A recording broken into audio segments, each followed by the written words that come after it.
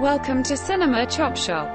Watch, chop, retrofit. All right, so you were talking about this immersive NBA experience with your new VR set, right? Yes. And that leads me to ask you guys, have you heard about Dunk Baby? What the hell's Dunk Baby? Dunk Baby. Hashtag Dunk Baby, the baby who dunks. No. Okay, well, let me just preface it by saying his parents help. Okay. Okay, so what they do is they set up a little trampoline, and then they go back to the free throw line, and they toss him kind of towards the trampoline. But then once he gets up there, it's all him. He just takes over. It's going viral. Hashtag Dunk Baby, the baby who dunks. I'm calling Child Protective Services. I want everybody to Google search hashtag Dunk Baby. But this is not a CPS podcast. Welcome to Season 10, Episode 18 of Cinema Chop Shop. This is a movie podcast that concedes that remakes are going to happen, so why shouldn't movie buffs, like us, decide who is recast in those iconic roles? My name is... Aaron Brock-Travich. Oh, yeah. A.K.A. Bend It Like Travis. A.K.A. How Travis Got His Groove Back. Aaron Brockovich, Julia Roberts, in that movie, crossed some pay barrier. She was like the first woman to make over $20 million for a movie or something like that. And I'm joined here in the shop by my co-host and co-producer, Sean the Basis of Sex, a.k.a. Legally Shawned. And in our third seat, Chop Shop Regulator, the United States versus Chelly Holiday, a.k.a. League of Their Own. yes. Further description of the show, the tagline says, watch, chop, retrofit, because essentially that's what we do here. We watch older movies, sometimes they're classic films with iconic actors, and then we retrofit them by tweaking the design with new parts. Quick disclaimer, though, we're not actually in favor of remakes and reboots and sequels. This is more of an exercise in satire and irony. We try to be funny. And sometimes we succeed. All right, so that's going to bring us into our first segment tonight, and it's been a couple weeks since we last recorded, so movie news is where we're going right now, and it's going to be a little bit more lengthy than usual. Not quite as much girth, but more length. Wrong episode to say that. So, first we do have to start it off with an RIP. Rest in peace and rest in power to Alan Ladd Jr., Oscar-winning producer and studio boss who green-lighted Star Wars. Oscar-winning producer and former studio boss as a top executive at 20th Century Fox in the 1970s, was best known for greenlighting George Lucas's landmark blockbuster Star Wars, and he has passed away at his home in Los Angeles. He died early Wednesday, this past. His daughter, Amanda Ladd Jones, who directed the documentary Laddie, The Man Behind the Movies. And you watched this movie, right? I'll be talking about it later. In the movie marathon. He was 84 and no cause of death was given, at least at the time this story went to press. So I didn't get into the documentary very far, but what other things was he known for besides Star Wars? What other movies? Well, you're stealing my movie marathon. Oh, thunder. I'm sorry. No, it's fine. Just give me some highlights, some heavy hitters. Highlights. He was the guy who said Ripley should be a woman. Oh, okay. All right. In Alien. Good. He was the guy behind Young Frankenstein. They stole it from Columbia Pictures. Oh, wow. Mel Brooks had a meeting and he said, "Oh, by the way, we're going to do it in black and white." And Columbia was like, "Say what?" Yeah. And I did see this part. The next day, Yes. his writing partners said, "Oh, we're going to go with Alan Ladd." Yeah. Police Academy, Braveheart, Rocky Horror Picture Show, Alien, Thelma and Louise, The Omen, Blade Runner. The list goes on and on and on. Well, once again, rest in peace and rest in power to him, as well as R.I.P. to Farrah Fork, who, this is more of a TV R.I.P. She was known as the chopper pilot on Wings. She was also in Heat, Disclosure, and Lois and Clark. Farrah Fork, who co-starred on the long-running NBC sitcom Wings, died from cancer on February 25th in her Texas home. A family friend confirmed to Variety. She was just 54. So once again, rest in peace and rest in power to them. On a lighter note, Harry Houdini movie in the works from Transformers producers. I like the idea of a movie about Harry Houdini. I don't know that the Transformers producers are necessarily the right people to do it. Lots and lots of explosions. Yeah, that's how he's gonna die, is that he's gonna be hanging upside down in an explosion.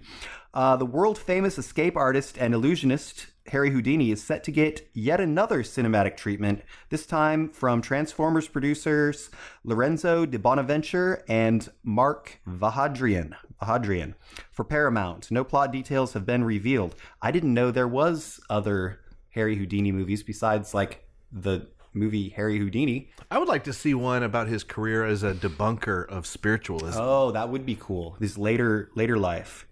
All right, so that comes to us from slashfilm.com. Next, Pam Anderson to tell the real story in a Netflix documentary. I think we've seen the documentary already. Yeah. Has anybody watched the show? Not yet. Going to, though. Pam and Tommy, is that right? Is that what it's called? Pam and Tommy? It's so. Lily James and Sebastian Stan, right? Yeah. Uh-huh.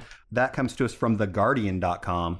Benedict Cumberbatch responds to Sam Elliott's, quote, very odd criticism of The Power of the Dog. I don't know why I thought that Sam Elliott might be a little bit more enlightened than that. He's been around long enough, but maybe he's just staying in character from his 1883 show. So that movie's gay. But that's not very cowboy. I did see Power of the Dog, and I thought it was a very good movie. And I don't think that takes anything away from cowboys. I think if you're a cowboy, you're a cowboy. Another thing he said was talking about Campion being from Australia, the director, and saying that she doesn't really understand cowboy culture. That's not true, though. Yeah, exactly. So I think he's a little bit out of line. Hasn't he ever seen the movie with Tom Selleck? Oh, Quigley Down Under? Come on. Right, yeah. Next, Dune Part 2 adds Florence Pugh as Princess Irulan. I'm probably not saying that right. I apologize, nerds. Somehow making that ensemble better. I cannot wait to see Dune 2, but I also don't want them to rush anything. Take your time. Yeah. Which I don't think that we're in any danger of it being rushed, considering how long it took the first one to come out. I don't think we're in any danger of anyone taking our advice either. True, good point. Next, The Lost Daughter wins Best Film, Director, and Screenplay at the 2022 Spirit Awards. I have not watched this yet, but it is is Maggie Gyllenhaal's directorial project. That's what I heard. Not the debut. Also, something else won awards. Zola did very well. Zola did well, and also Red Rocket, the main dude, Rex, whatever. Simon Rex from Red Rocket got an award as well. So apparently the Independent Spirit Awards listened to our sex workers episode. So did a lot of other people. They were one of the YouTube faithful. We had 702 views on YouTube. Which is absurd. Woo! It has to be some Russian bot. Apparently, if you say sex worker in your title. Yeah.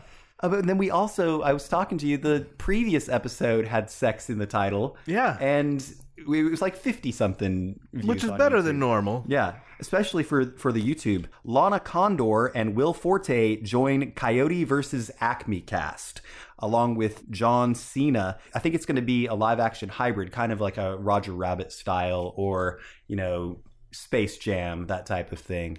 # Dunk Baby. And... Before we get to the big story, this is old news now because of the ongoing conflict in Ukraine, but studios and streaming services and fast food joints are all pulling out of Russia.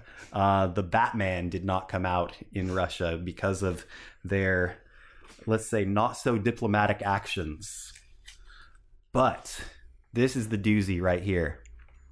Black Panther director Ryan Coogler mistaken for bank robber in Atlanta. Insane. Chelsea? I can't get over this. Yeah. So I do have to admit that before reading this story, I don't know if I would recognize Ryan Coogler on face value. However, that does not justify the actions that were taken. Yeah, so he goes into the bank with a note that says, I'm withdrawing $10,000 from my account. Yes. I don't want to draw attention to it. Please be discreet. But he also presented the note with his ID and his Bank of America card. Yes. So how in the fuck did somebody misinterpret this as a bank robbery? Trigger happy, I guess. Oh, wait. I'm sorry. We're in Atlanta and he is black. But the bank teller was black as well. Well, that's Still. terrible. Yes. What a terrible commentary. The teller received, quote, a alert notification from Mr. Kugler's account and quickly advised her manager that he was trying to rob the bank branch in the Buckhead section of Atlanta, the report states. But Bank of America has issued an apology to the director after he was assumed to be a bank robber and briefly handcuffed by police. And there's video of him being detained out there as well. And you can read all about this at the New York Times. So that's going to wrap us up on movie news for this week. And do you guys hear a phone ringing? That must mean it's time for the Department of Corrections Department with Chief Corrections Officer Dana.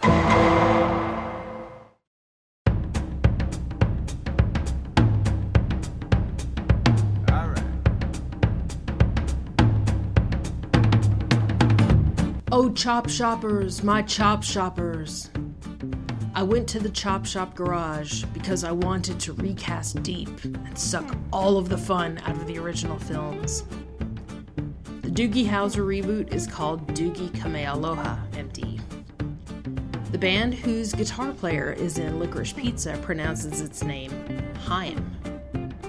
Kiefer Sutherland will be playing FDR in The First Lady, not Oppenheimer. I'm off to stand on my desk. Yop!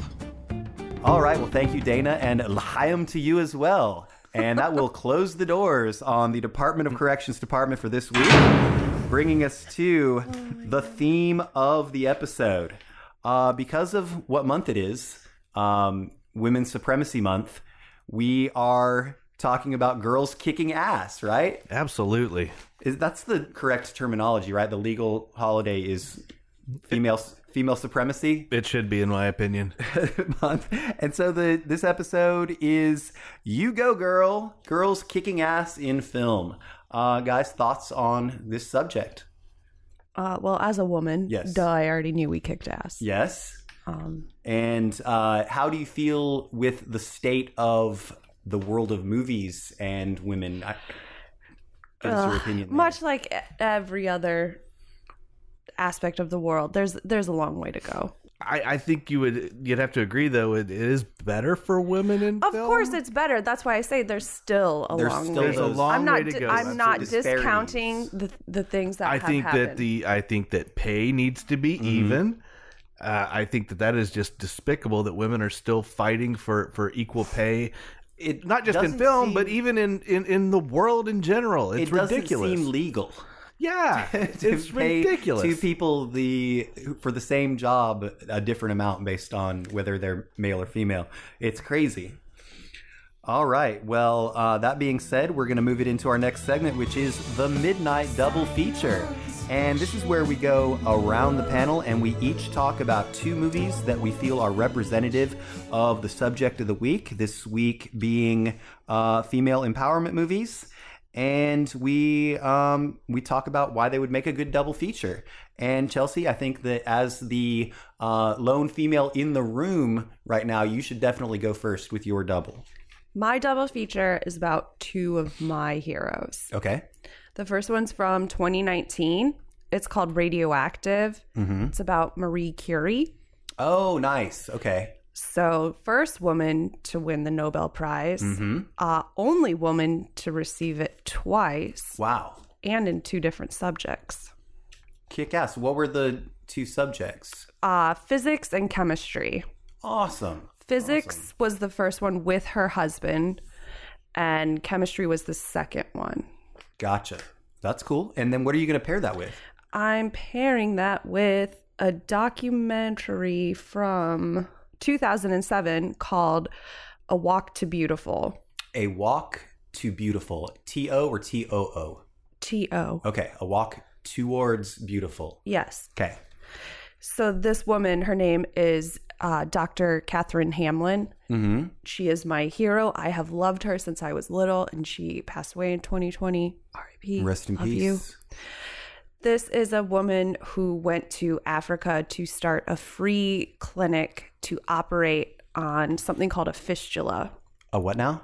A fistula. Okay. Now, oftentimes what happens is these women in Africa are married young. It's part of the culture. Uh-huh. They're also just tiny little girls. Like they're just built little. So they go through labor. They're too little. They end up going through labor for a very long time. And these are like remote rural tribes. Yes. I'm talking like a week to 10 days. So they go through all of this. Baby ends up coming out dead. And then they develop something called a fistula. And it can happen in a couple of ways. One, it can be a hole between like where the vagina opens and your bladder, and so they leak urine constantly. Just constantly. It can also happen a little bit further back, so they'll leak urine and feces. So then these women are shunned because there's a smell. They've delivered this dead baby. There's all this stigma attached to it. And this woman went to Africa to perform this very simple surgery that fixes it, but then she opened a clinic, and what she did was got them like the psychological help that they needed after delivering this dead baby. And some women don't get help for like years after. Right. And the part that I loved was when they leave and they go back to their tribe, she presents them with like a new dress and this like new outlook on life. Right. And she's just a beautiful fucking human. I love her. Sounds like a real hero. That is remarkable. She's the best. Very cool. And that's some important stuff right there. Yeah. All right. Sean? Okay, well, I'm going to take our theme quite literally. Okay. Female characters who kick ass. Yes. And I went with 2 action films, sci-fi films, with a big mama vibe. I'm going with 1986's Aliens, the sequel to Alien, directed by James Cameron, starring Sigourney Weaver, Michael Biehn, Bill Paxton, Paul Reiser, Lance Henriksen. This is the action-packed sequel to the movie where Ripley awakens from her sleep from the first film to find herself encamped with a bunch of space marines and at the behest of the evil corporation that's trying to capitalize on the alien itself. And you end up with this great, storyline where they're protecting Newt, the little girl that they find inside the facility. And Sigourney, of course, has the great line, get your hands off of her, you bitch, to the alien queen. And she's in the big exosuit. Following that up, though, with 1991's Terminator 2, Judgment Day, also directed by James Cameron. This stars, of course, Arnold, Linda Hamilton as one of the most kick-ass women in film, Edward Furlong and Robert Patrick. It was just a cool movie at the time because, you saw the first one. It was an okay movie, I guess. But the second one, groundbreaking. She took it upon herself to become, this finesse, lean fighting machine, exactly, because she knew what was coming, and even though people thought she was crazy and told her she was crazy, she was ready for the return of the Terminators. So this was the first movie I ever saw at a drive-in movie theater. Okay, and the scene where we see Linda Hamilton's character first in that movie, it's just like emblazoned into my brain. She's in the mental facility. She's got her bed turned sideways and she's doing pull-ups. Yes. And you can just see a difference in her character from this and from the first film. And that perfectly parallels the Ripley arc from the first to the second film. They're like 2 different people. Yeah, absolutely. From the first to the second in both cases. Well, that is awesome, man. I like that. And I didn't even think about the fact that they were both James Cameron. All right. Well, I'm going to give you, before I go, I'm going to give you Michelle's double feature. My lovely wife, Michelle. Drink. She prepared some notes for me, and I'm going to do my best. She has really good handwriting. Therefore, it's difficult for me to read. Her double feature is a movie called Enough from 2002, starring Jennifer Lopez and Billy Campbell as Slim and Mitch, and also Juliette Lewis as Ginny. It's based on the book Black and Blue. It is about self-defense training after a trauma. Then she's going to pair that with 2004's Frida, which is the biopic of Frida Kahlo, the artist, who also goes through some trauma and comes out stronger on the other side. She's also says that Frida Kahlo has become an iconic symbol of empowered women, and also stars Alfred Molina as Diego Rivera. And that will be her double feature. I think that's pretty good. All right, my double feature is going to be some kind of revenge-themed. Females getting revenge. And the first one is from 2016. It's called The Bad Batch. Not to be confused with the Star Wars animated robots thing. This was directed by Anna Lily Amapur, who also directed A Girl Walks Home Alone at Night, the Iranian vampire movie.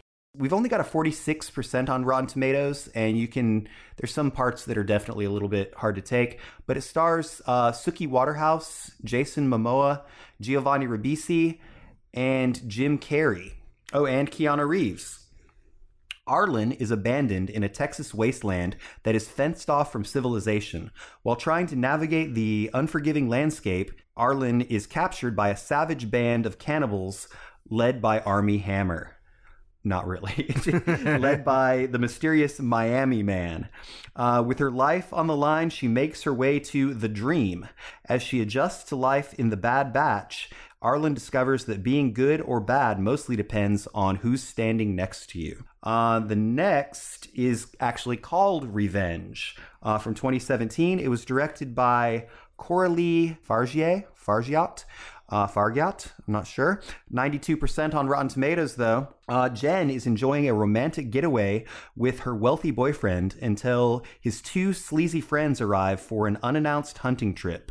As tension mounts in the house, the situation abruptly and viciously intensifies, culminating in a shocking act that leaves Jen brutalized and left for dead. Unfortunately for her assailants, she survives and soon begins a relentless quest for bloody revenge. Did either of you see this? No. Revenge? It's pretty good. I'd say that it is a superior movie to The Bad Batch, but they're both really, really fun, kick-ass girls getting revenge. Well, I think it's very interesting that we all went very different directions. Yeah. And it speaks volumes that there are so many directions you can go with this subject. All right, that's going to bring us into the feature segment, which is the recast. And this is where we take a predetermined movie that we feel that is in the genre that we're speaking about, and we talk about it a little bit, and then we hypothetically recast a few of the main roles. And the first one is a movie called Fried Green Tomatoes from 1991, directed by John Avnet, and it's got a 74% on Rotten Tomatoes. It's also based on a book called Fried Green Tomatoes at the Whistle Stop Cafe, I believe, by Fannie Flagg, who we talked about in a previous episode. On one of trapped housewife Evelyn Couch's Wednesday nursing home visits, Evelyn is played by Kathy Bates, she encounters Ninny Threadgood, played by Jessica Tandy, a colorful old woman who brightens Evelyn's outlook by sharing tales from her past. As Ninny recounts the exploits of her free-spirited sister-in-law, Idgie, played by Mary Stuart Masterson, owner of a small Alabama cafe in the 1920s, and the bond Idgie shared with her friend Ruth, played by Mary Louise Parker, Evelyn gains the confidence to change her own life for the better. Chelsea, how do you feel about Fried Green Tomatoes? It's okay. What about with a nice remoulade? She's never had fried green tomatoes. I've never Really? had the dish. Okay. No. Well, I recommend them. I like this movie do too. too. You said it's okay in what regard? It came out early 90s. Yeah. That's pretty evident. There's still this narrative, which happens a lot with like female heroes, like, oh, poor pitiful me, I've got to figure out how to get out from under this man. I mean, why can't a woman just be fucking cool without that? Okay, fair. And Sean, your thoughts? I thought it was told in a very simplistic kind of way that even the dullest knives and the dimmest bulbs could follow along. Okay. That part I didn't care for. I did like the lesbian overtones. I thought that was ahead of its time in a way. But I thought that Mary Louise Parker's performance was probably the weakest in the film. Okay. We also have the role of Iggy, played by Mary Stuart Masterson. We've got the role of Evelyn, we mentioned, played by Kathy Bates. And we've got Ninny, played by Jessica Tandy. And I watched this movie as a kid probably a few times. I think it was one of the movies that my family had on VHS. And I like it. I like this movie. I also saw it before having ever lived in the South. This movie and Doc Hollywood probably shaped my understanding of what the South was like before I ever got here. Oh my. Chelsea, can you give us your pick for the role of Ruth? My actress was in a movie called Tuscaloosa, Yes, God, Yes, and she's in Stranger Things. I went with Natalia Dreyer. From Stranger Things and Yes, God, Yes? Yeah. I like her a lot. Right on. Over to you, Sean. I went with an actress who is 28 years old, and she's from Texas. She was in the film Maid, and she was in God Is Not Dead 2. God's Still Not Dead. She was in Christmas Is Canceled, and she can be seen in The Goldbergs as Erica Goldberg. Her name is Haley Orancia. Okay. So the first two things you mentioned there are kind of conservative topics, aren't they? Yeah, The War on Christmas and God's Not Dead. I guess. Michelle, my lovely wife Michelle's pick for Ruth is 25 now, and she picked Haley Steinfeld. Okay. My pick is 32 now, and I didn't just pick her because she's one of my favorites. She also has an amazing resemblance to a young Mary Louise Parker. She was in The House That Jack Built, American Honey, and Zola. Her name's Riley Keough. Nice. Do you guys see the Mary Louise Parker vibe? And she was in a great feminist film, Mad Max Fury Road. True.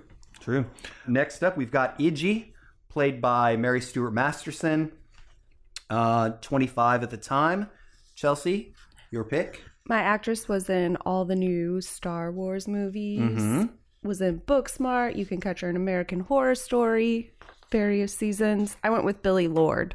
Billie Lourd's awesome. Carrie Fisher's daughter. Sean, your pick? I'm with a 28-year-old actress. I think she does redneck very well. I think she does rough and tumble female very well. She was in Martha, Marcy, May, Marlene. She was in Sin City, A Dame to Kill For. She was in The Americans, and everyone knows her from Ozark. I went with Julia Garner. Oh, okay. Awesome. Julia. Okay, now I'm picturing the right person. You threw me for a loop there, because that's a wide variety of roles, and I didn't realize she was in Sin City. Yeah, very young. I guess so. All right, well, Michelle went with Naomi Scott, who's 28, and she was in Aladdin in 2019. Over to me. My pick for Iggy. Is it safe to call Iggy a tomboy? Yeah. Iggy, played by Mary Stuart Masterson, was 25 at the time, and my pick is 28 now.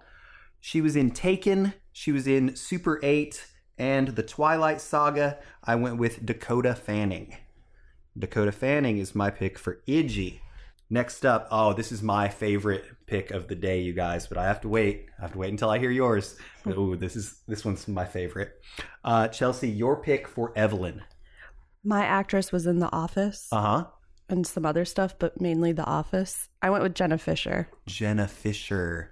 Pam. Pam from The Office. Okay, gotcha. Man, I'd like to see her in something. More stuff. Yeah, I haven't seen her in a while.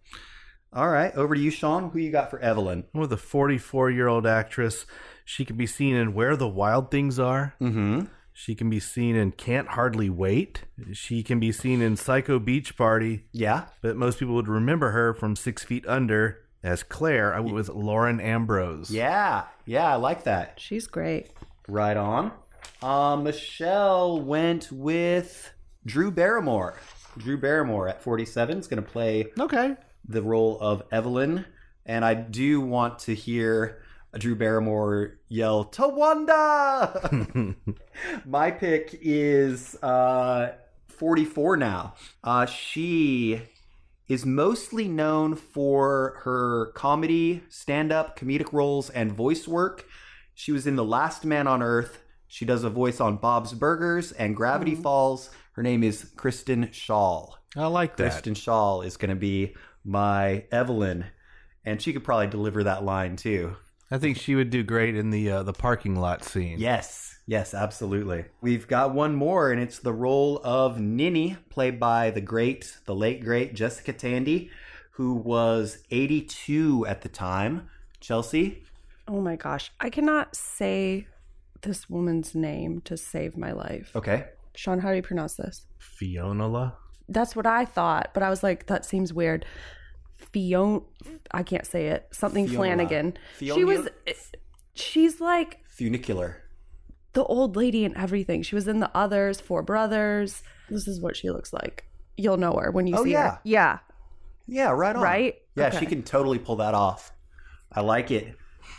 Sean, your pick for Ninny. I think we're flirting with the Cinema Chop Shop curse, by the way. By picking somebody who's incredibly old. Yeah, this actress is, she was born in 1941 in Florida. She was in Network. She was in Chinatown, Bonnie and Clyde, and Mommy Dearest. I went with Faye Dunaway. Faye Dunaway's good. My lovely wife Michelle's pick for Ninny is going to be played by the 96-year-old Angela Lansbury. Oh my. Okay. I went with an 85 years young actress who was in Foxcatcher, Letters to Juliet, and Atonement. Her name is Vanessa Redgrave. Oh yeah, she's always good. Very good. All right, so I guess the consensus is that while this movie does have its faults, and there's something lost in the way the story is told, it still does have some important points. Yeah. Right. Yeah. Also, there's a twist in the end. We're not going to spoil in Fried Green Tomatoes. So if you feel up to getting in your time machine and going back to 1991 to check that out, feel free to do so. All right, that's going to bring us to intermission. But not before we say, let's all go to the lobby. Let's all go to the lobby. Let's all go to the lobby and get ourselves some Girl Scout cookies. Mamwich Sloppy Joannes. Oh my God. Wow. You know that's not real. I know. Okay. But it is. They did actually do that for Women's History Month, right? No, I think it's just a Photoshop. Really? Yeah. I don't know. And for those of you just tuning in, you're listening to the Chop Shop Morning Zoo on WCCS 85.5 FM. The Shop with Travisito, The Brew Boss. And me, Chelsea, the Regulator, where we'll be breaking down the recast of your precious childhood movies. all morning long. And if you can't listen on your toilet or in your car, Just search for Cinema Chop Shop on Podbean.com. Well, hello there, all you naughty chop shoppers. So, you like to listen? Oh, you're bad. Wouldn't you also love to see all of our hot pictures and posts on our very own social media? Just search for Cinema Chop Shop on Facebook, Twitter, and Instagram, if you think you can handle it. Do you need a used movie? Good credit, bad credit, no problem. come on down to Wacky Trav's Cinema Chop Shop Blowout Sale, He's out of his mind. where we can guarantee you'll go home happy. Social security number, criminal background check, and blood sample required. Side effects may include euphoria, hallucinations, and delusions of grandeur. So please remember to watch, chop, retrofit.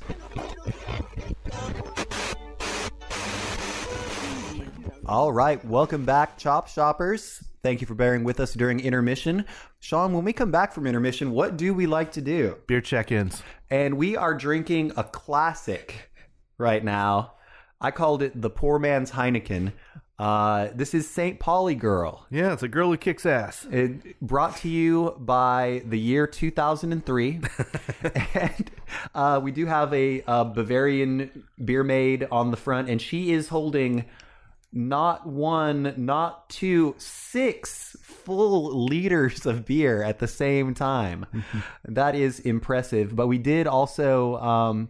even though it says original German recipe, we did discover that it is a product of the USA, St. Louis, Missouri. And does that mean InBev owns it? Probably. Most likely. But we were saying that it definitely has that kind of skunky quality, the Bavarian skunk. Yep. And how that it's kind of nostalgic because... Back in the day when, at least for me, whenever I was transitioning from your mainstream domestic beers, this was one, along with like a Newcastle and stuff like that, that I would branch out and try the imports. Grolsch. And oh yeah. And St. Pauli Girl was a little bit better price point for this poor college student. So while we enjoy that, let's go ahead and get into the 2022 movie marathon. And as of this recording, it is the 70th day of the year, I believe. Yep. 70th day of the year. And I am on number 74. 90. 20 ahead of the game. 89. Wow. Very good. Very good. You guys are kicking ass. Chelsea, what is your first check-in? You said you've got a couple for us, right? Yeah, I have 2. Okay. The first one is from 2021. Now, when I checked it in on Letterboxd, it had a different title than it does on Netflix. Okay. So on Letterboxd, it's called The Shadow in My Eye. Uh-huh. On Netflix, it's called The Bombardment. Huh. I feel really terrible because I didn't even know that this was a thing. So in 1945, the British Royal Air Force set out to bomb the Gestapo's headquarters in Copenhagen. And some of them missed and hit like French school for little girls. And 120 people were killed, 86 of them. I'm sure glad nothing like that could ever happen today. Yeah. Yeah. That's cool. I had never heard of that either. No. Sean, your first check-in for this week? I'm going to check in the aforementioned Laddie, the man behind the movies. This is the documentary about Alan Ladd Jr., directed by his daughter, who you also mentioned. Not going to go into too much detail about the movie since I mentioned those before, but should be noted, Alan Ladd was nominated, as were his films, for 150 Oscars in his lifetime. You want to guess how many he won? Out of 150. 20. 50. Damn. I was giving it I was thinking I was going over. The thing that the big takeaway about this, Alan Ladd was, in sports they would call him a player's coach. Mm-hmm. He was all about the creative side. He was the guy who would step up and take all the heat from the studio just so the creative guys didn't have to deal with it. Gotcha. That they could do their thing. When he first got to 20th Century, he said, how come all of the writers are in separate buildings and separate offices all around the lot? And he said, let's bring them all together. Yeah. So he put them in the same building so they were running into each other as they were working, and they're bouncing ideas off each other. And it's one of those, well, duh kind of things. Like, it just makes sense. There has been only one year that the Palme d'Or was a tie. Okay. And that year was for Kagemusha by Akira Kurosawa and All That Jazz. Alan Ladd produced both of them. Whoa, he tied himself? Yeah. At Cannes? Yeah. Wow. So, yeah, Alan Ladd Jr., fantastic. Watch this documentary if you want to learn more. Cool deal. My first check-in is going to be a Netflix true crime documentary called The Tinder Swindler. It's hard to say. The Tinder Swindler. Feel your pain. It's about a guy who scams women out of tens of thousands of dollars using the dating site Tinder.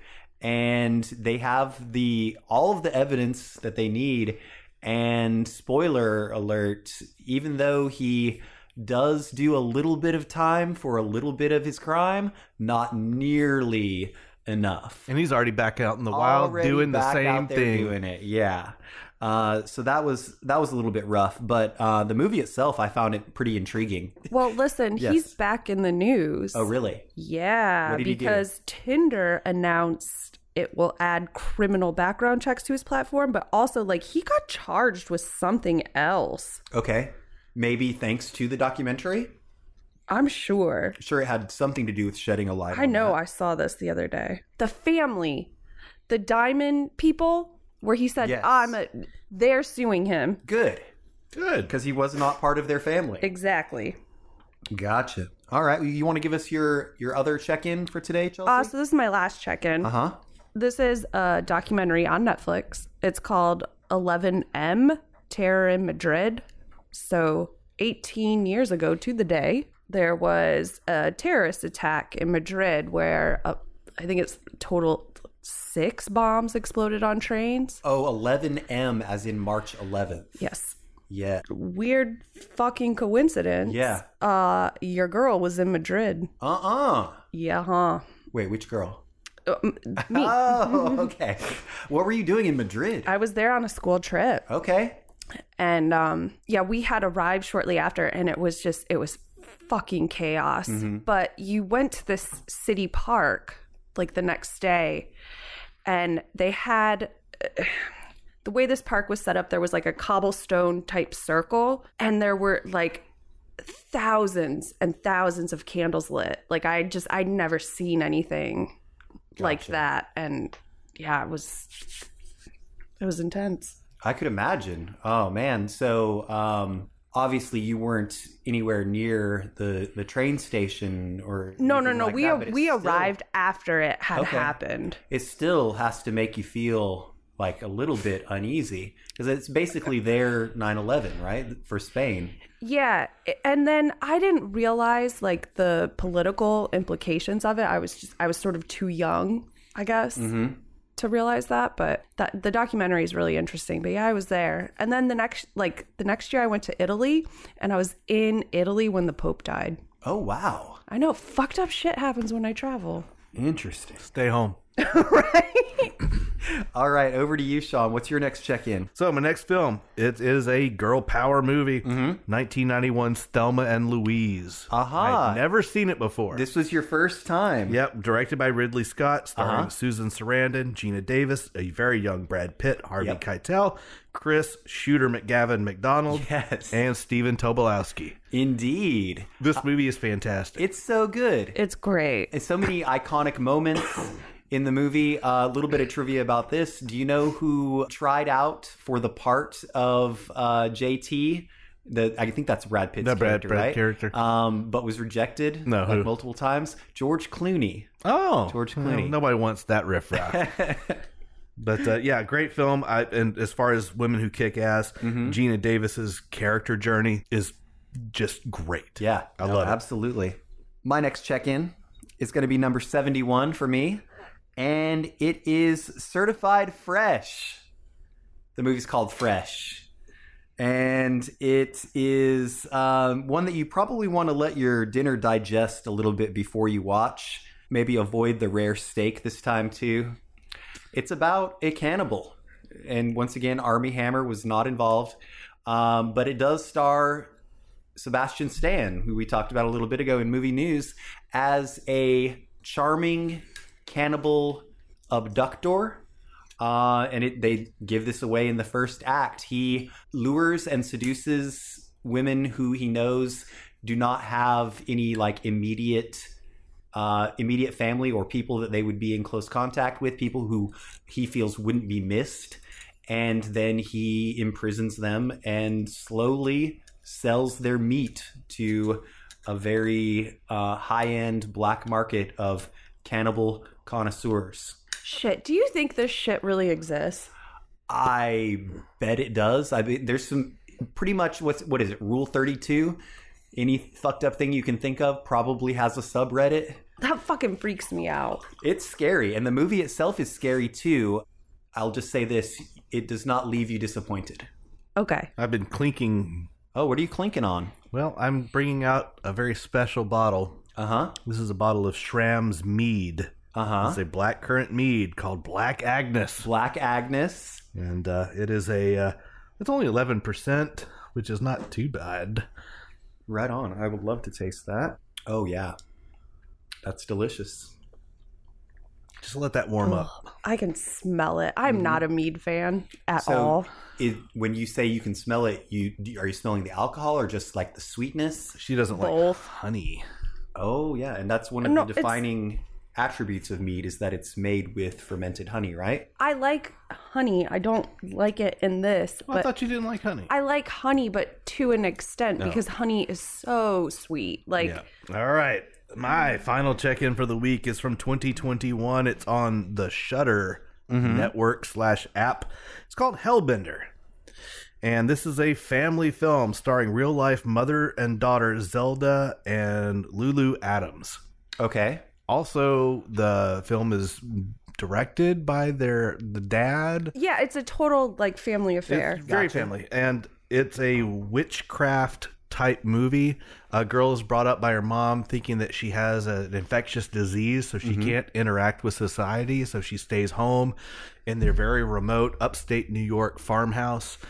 And meanwhile, mom is out doing her walks and doing blood magic and making these little Blair Witch Project looking things. And it's a bizarre, strange movie, but damn, it's good. You liked it. And in their spare time, they have a heavy metal band that they do, the mother and daughter, and they're legit. They're totally real songs that they perform. Well, Do we know the name of the band? the band is called Hellbender, but all the E's, Are threes. yes. Because But here's the three's a witchy number. Yes. that's where the inspiration from the movie came from. And this is their second movie as a family type Interesting. thing. Yeah. It's worth checking out. It's a cool, strange, neat movie. All right, I've got one more check-in, and it's long awaited, you guys. It is Matt Reeves' The Batman from 2022. This was number 70 for me. I really liked it. Great performances and tone. My only gripe is that it could have been trimmed down about 15 to 20 minutes because it does clock in at right at 3 hours. Oh, and Colin Farrell is just playing Robert De Niro from The Untouchables as Penguin. I have not seen this yet, but I think it's definitely worth a watch. I will say this, and this advice comes from McJunkin. Watch it at the discount theater versus the Swamp Fox. He said they sat in there for 15 minutes while the people forgot to start the movie. Oh, wow. Oh, dang. Yeah, and that's not the first time he's run into like technical difficulties. Now, my there. favorite thing I've seen on social media was a movie theater that had like a little, laser printed stick of paper just right there on the ticket booth. We've been told by the studio that this movie is dark. So if you don't like dark, don't come see this movie because it's really dark. I think they meant the lighting. All right, so that's going to wrap us up on the movie marathon for this week. That brings us to the second part of our feature segment, The Recast Continued. Girl power. Part 2. And this movie is from 1989. It was directed by Michael Lehman. It's got a 93% on Rotten Tomatoes, and we're talking about Heathers. Heathers. Now, correct me if I'm wrong. Did they make a series version of this? I thought I There's saw been a that. series. There's been a musical. Okay. It's a great black comedy. Yes. And all of the... I've not seen any of the Reboots. the grandchildren. The grandchildren. Veronica is part of the most popular but snobby clique at her high school. Soon she starts killing the cool kids with the help of her new boyfriend, JD. Now, Veronica is played by Winona Ryder, who was just 18 at the time. We've got Jason J.D. Dean, played by Christian Slater, doing his best attempt at a Jack Nicholson impression. Mm-hmm. We've got the Heathers. Heather Duke, played by Shannon Doherty, also 18. Heather McNamara, played by Lizanne Falk, 25 at the time. And then Heather Chandler, played by Kim Walker, who was 21 at the time. And I mentioned that it's been a while since I've seen this. I do remember liking it, and I remember it being like campy and, like you said, a dark comedy, and over the top in some of the things. Yeah, I watched it after Columbine, a subsequent viewing, of course, and it definitely struck a different chord. Yeah. But there's some fucked up shit in this movie. The relationship that JD has with his father is really screwed up. The relationship that Veronica has with her dad, and the mother going, "Oh, you too." I mean, there's some really bizarre dark stuff, structures going on there. But I think that the reason this has had so many iterations, though, is that the cliques, the norms, that shit still exists, and it will never ever go away. Just watch Euphoria. I like this movie, and I had a hard time recasting it. I understand. Still not happy about it. Understood. Yeah, this was kind of difficult, especially the two main roles, because you think about Winona Ryder and Christian Slater, and you just picture their face. You know, they're so kind of ingrained in our culture by now. But let's give it a shot anyway, right? Sure. Chelsea, who's your pick for Veronica Sawyer? My actress was in Jojo Rabbit, Old, Leave No Trace. I went with Thomasin McKenzie. Okay. Yeah. All right. I liked Old. Leave No Trace. I've seen that. What was the other one? Jojo Rabbit. Jojo Rabbit's great. Taika Waititi forever. Yeah. All right. Over to you, Sean. Who is your Veronica Sawyer? I guess I'm trying to go for like a more current version of this film where it's not as 80s derivative. Shoulder pads. Yeah. Oh boy, those shoulder pads were a character of themselves. I'm going with an actress who is 18 now. She was in The Addams Family, the poorly received CGI animated version that was inspired by the comics. She was also in Despicable Me and Despicable Me 2. And she was in 8th Grade. Yeah. In the lead role with Elsie Fisher. Elsie Fisher. Nice. Nice job. Well, my pick is 17 now. She's in No Good Nick, 101 Dalmatians, and what has to be a reboot of Punky Brewster. Her name is Lauren Lindsay Donzis. Lauren Lindsay Donzis is to be my Veronica Sawyer, and it is something of a face value pick. Next up, we've got the role of JD. I think that it would be an interesting juxtaposition to watch this and then watch Pump Up the Volume. Which is coming up soon. Coming up, yes. DJ movies. And his name in this is JD. Get it? Yeah. So Christian Slater was 20 years old, playing a high schooler. And Chelsea, who was your pick? My actor was in Knives Out, the reboot of It, and It Chapter 2, and St. Vincent. I went with Jaden Martell. Okay. Jaden Martell. I liked St. Vincent a lot. He played the little boy. Yeah. Okay. Right on. I am remiss because I forgot to tell you Michelle's pick for the Veronica role. Her name is Maddie Ziegler. Oh. Maddie Ziegler, who's 20 years old. She needs redemption. Music and the Fallout. The Fallout. All right. Your pick for JD, Sean. This is my favorite pick of the week. All right. I went with a 16-year-old actor. He's younger than everybody. He is one of the characters in the God of War video games. He was in The House with a Clock in the Walls. He was in The Killing of a Sacred Deer. But you will remember him as the lead role in mid-90s. I went with Sonny Suljic. Yeah. He would make a fantastic JD. Yeah, he would. Man, I wonder what he's doing now. Mid-90s were quite some time ago. Well, if you want to know what he's doing now, he is prepping for God of War Ragnarok. He just does the mocap and the voice for the God of War's son. Hell in yeah. the films, yeah. And he was in a movie called North Hollywood. Oh, so North Hollywood is another skater movie made by one of the people in mid-90s. Okay. I have not seen it yet, but it is on my list. So there you go. He's still going. Right on. My JD is 19 now. He was in Shazam! Jolene, and Driven to Dance.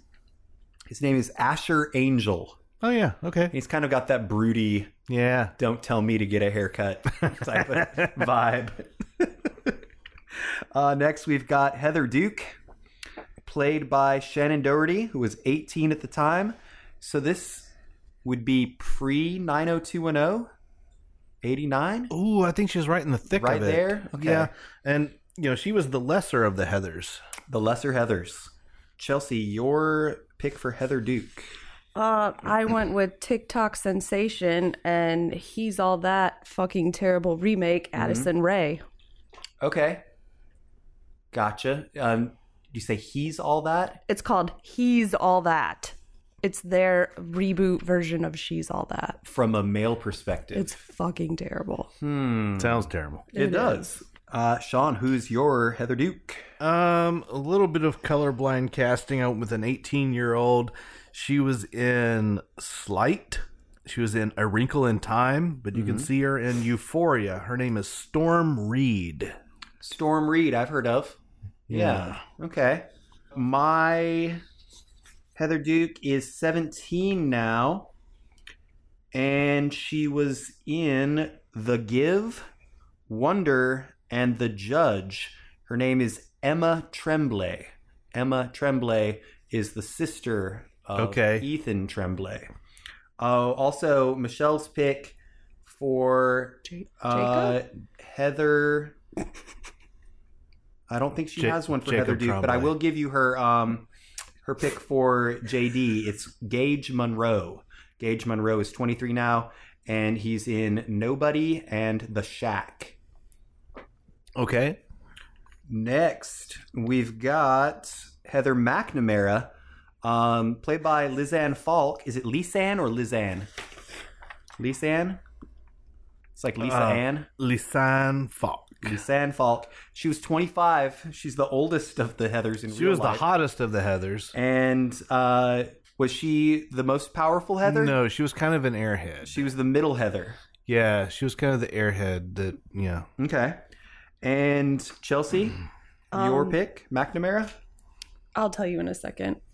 Okay.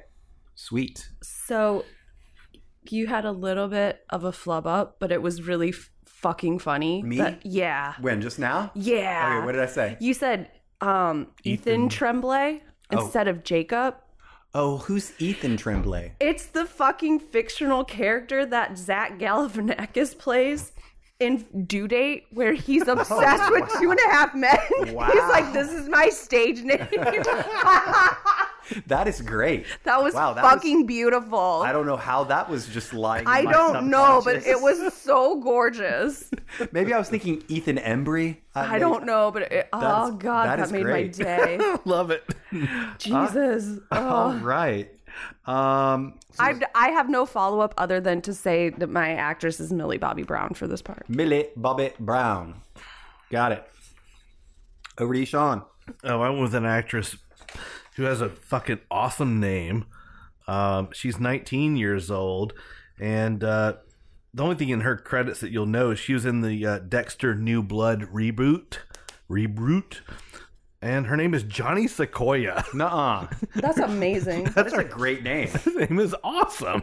She's like, what's the stupidest porn name a dude could pick? And still be a girl. Yep.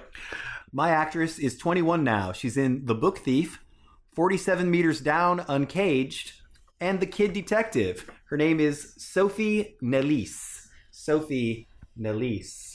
Ethan Tremblay is the love child of Ethan Embry and Ethan Suplee.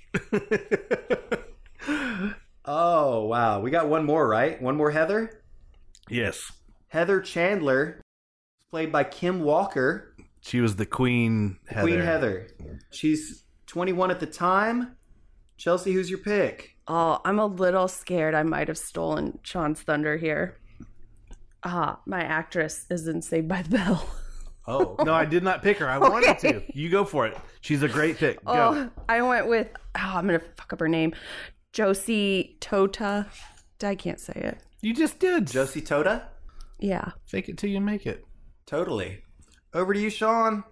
What do you got for Heather Chandler? I went with an actress who is 18 years old, and she can be seen in Iron Man 3. Mm-hmm. She could be heard in Elena of Avalor as a voice actress. She was in the new Scream movie. I saw that.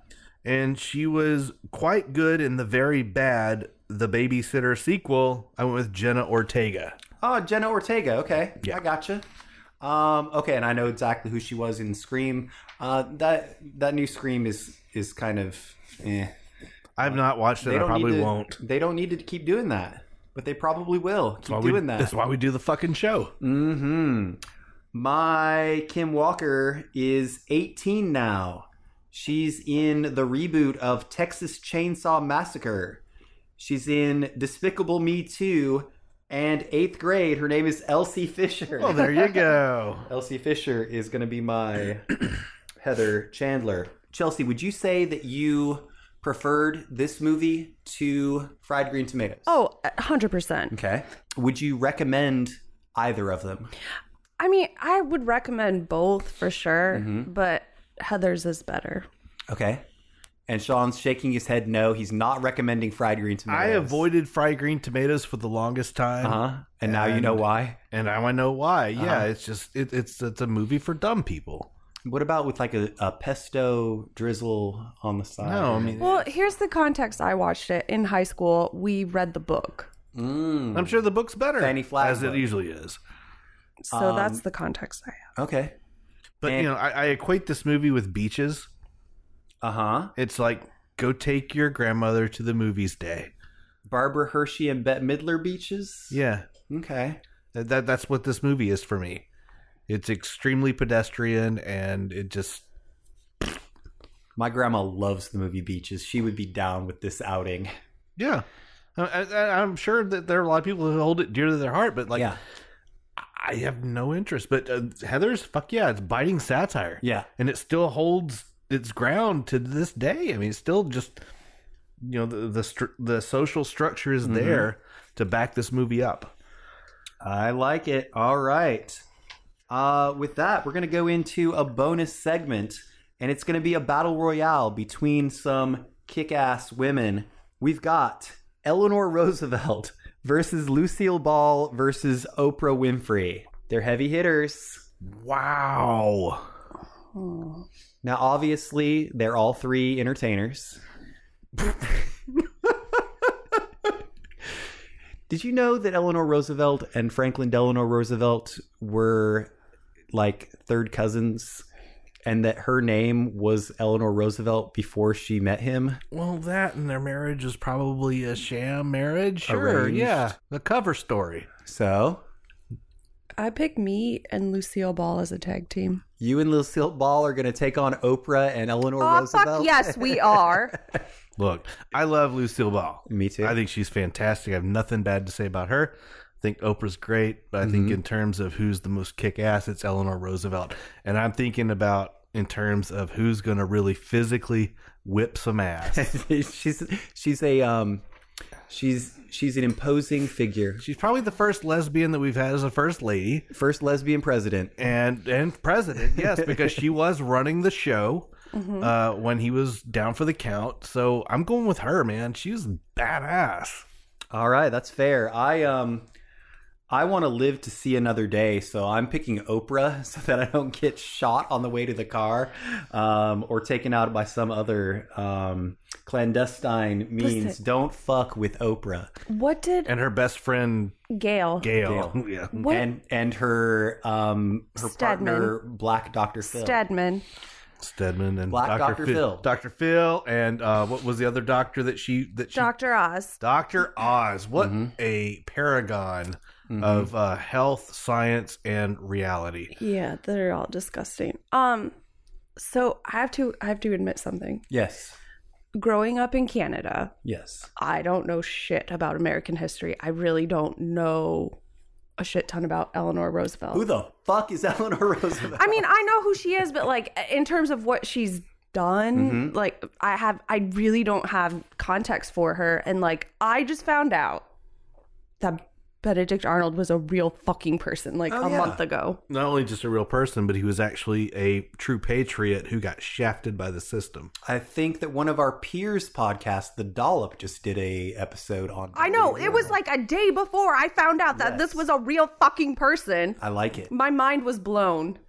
That being said, do you know what next week's episode is? It's a watch party. Watch party of what? It's my turn. What is it? We're doing Best in Show. Best in Show. This is a Christopher Guest mockumentary. Yep. As he is wont to do. Yep. And it's all about a send-up of basically the Westminster Kennel Club dog show, right? Absolutely. And so I do have a sneak preview question and answer for trivia. And I didn't write it down. I just got it up here in the steel trap that is my brain. Which actress in that film actually got real braces for her character? I don't fucking know because I've never seen this film. Parker Posey. Parker Posey is correct. So Christopher Guest has done a bunch of these style of movies. He's kind of like the godfather of these mockumentaries, right? Well, yeah, going back to... This is Spinal Tap. Spinal Tap and this, Waiting for Guffman, yes. Mighty Wind. Mascots. I mean, it's crazy how much mileage he's gotten out of this. The stable of actors that he's managed to keep with him in all these productions. You've got Eugene Levy, you've got Fred Willard, you've got Catherine O'Hara, you've got Parker Posey, you've got the... Bob Balaban. Bob Balaban, yep. Yes.